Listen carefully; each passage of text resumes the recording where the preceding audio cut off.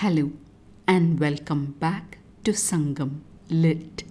This is Nandini Karki, and in this episode we perceive the nuances in charity rendered unto others as depicted in Sangam Literary work Puranaanooru 141, penned about the Velir king Vaiyaavi Koperum Bekan by the poet Paranar. Set in the category of Paadaan Thinai or king's praise, the verse directs a fellow bard to a king's court.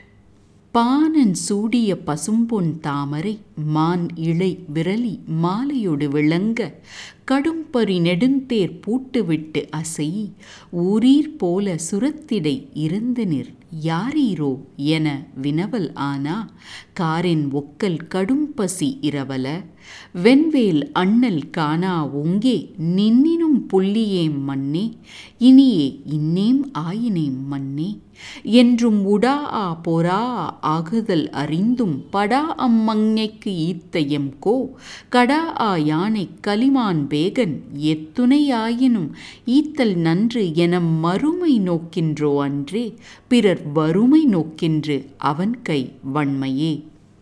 We get to meet a new king in our Puranaanooru travel, and the introduction is being done by none other than the celebrated historian poet of Sangam times, Paranar. The poet's words can be translated as follows. You say to me, along with bards whose heads are crowned by golden lotuses, and dancing maiden with well-edged ornaments who glow with garlands, you appear here. You have freed the speeding horses from your tall chariot to let them roam free in these dry lands, and you appear at ease as if you were at your town. Who can you be? You ask me so, O supplicant with dreadful hunger and downtrodden kin. Before I saw the esteemed leader, renowned for his indefeasible spear, I was in a worse state than you, but now I have attained this state. Knowing fully well that it would never wear it, my lord granted unto that beautiful peacock his own shawl. He is known as Bekan, the one who possesses raging elephants and racing horses.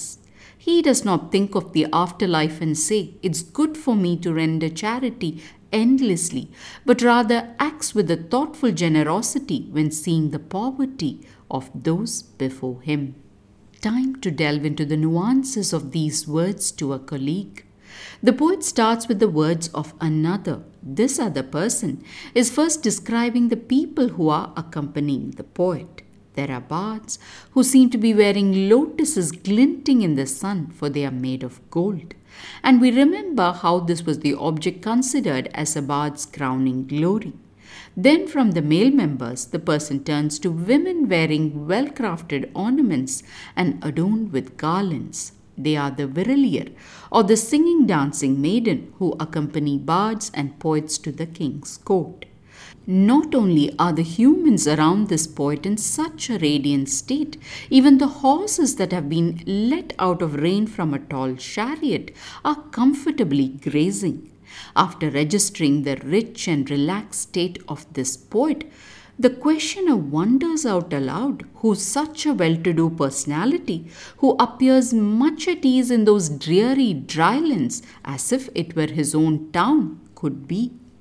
Now the poet reveals who the other person is by addressing him as a poor bard whose hunger and presence of impoverished kith and kin is very much evident. He adds that he may now be seen in such a glowing state, overflowing with wealth, but before he too was like that hungry bard, why in fact in an even worse state. All this changed after he met the great Bekan, the poet tells the bard, and narrates a story which seems to be of common knowledge then.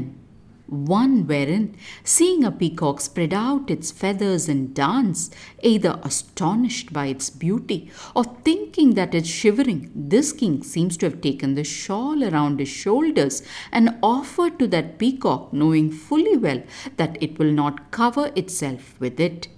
And so, narrating this defining story, the poet nudges the bard to go to that king's court and concludes with the words that the king renders charity not because he thinks it will be good for him in the afterlife, but because he truly sees the poverty of those who come seeking to him. The highlight of this verse is in how kings had the power to change the state and fate of anyone they encountered. You go a beggar and return a prince, the poet seems to say to that other bard. In that anecdote about the king rendering his shawl to a peacock, there's a hidden message that the king will give unto a supplicant things that they never even expected. And finally, there seems to be a distinction between someone who gives charity selfishly thinking of his own afterlife and one who was focused on the people of the present and their circumstances. Not a calculated act, but something from the heart seems to be the choice praise accorded to patrons of that era. Words that nudges towards a selfless generosity that seeks no benefit for oneself in this life or any after it. Thanks for listening to this episode of Sangam Lit and journeying with me to ancient lands and minds. Please visit nandinikarki.com to share your thoughts and do spread the word about Sangam Lit. Until next time, Nandri Vanakkam.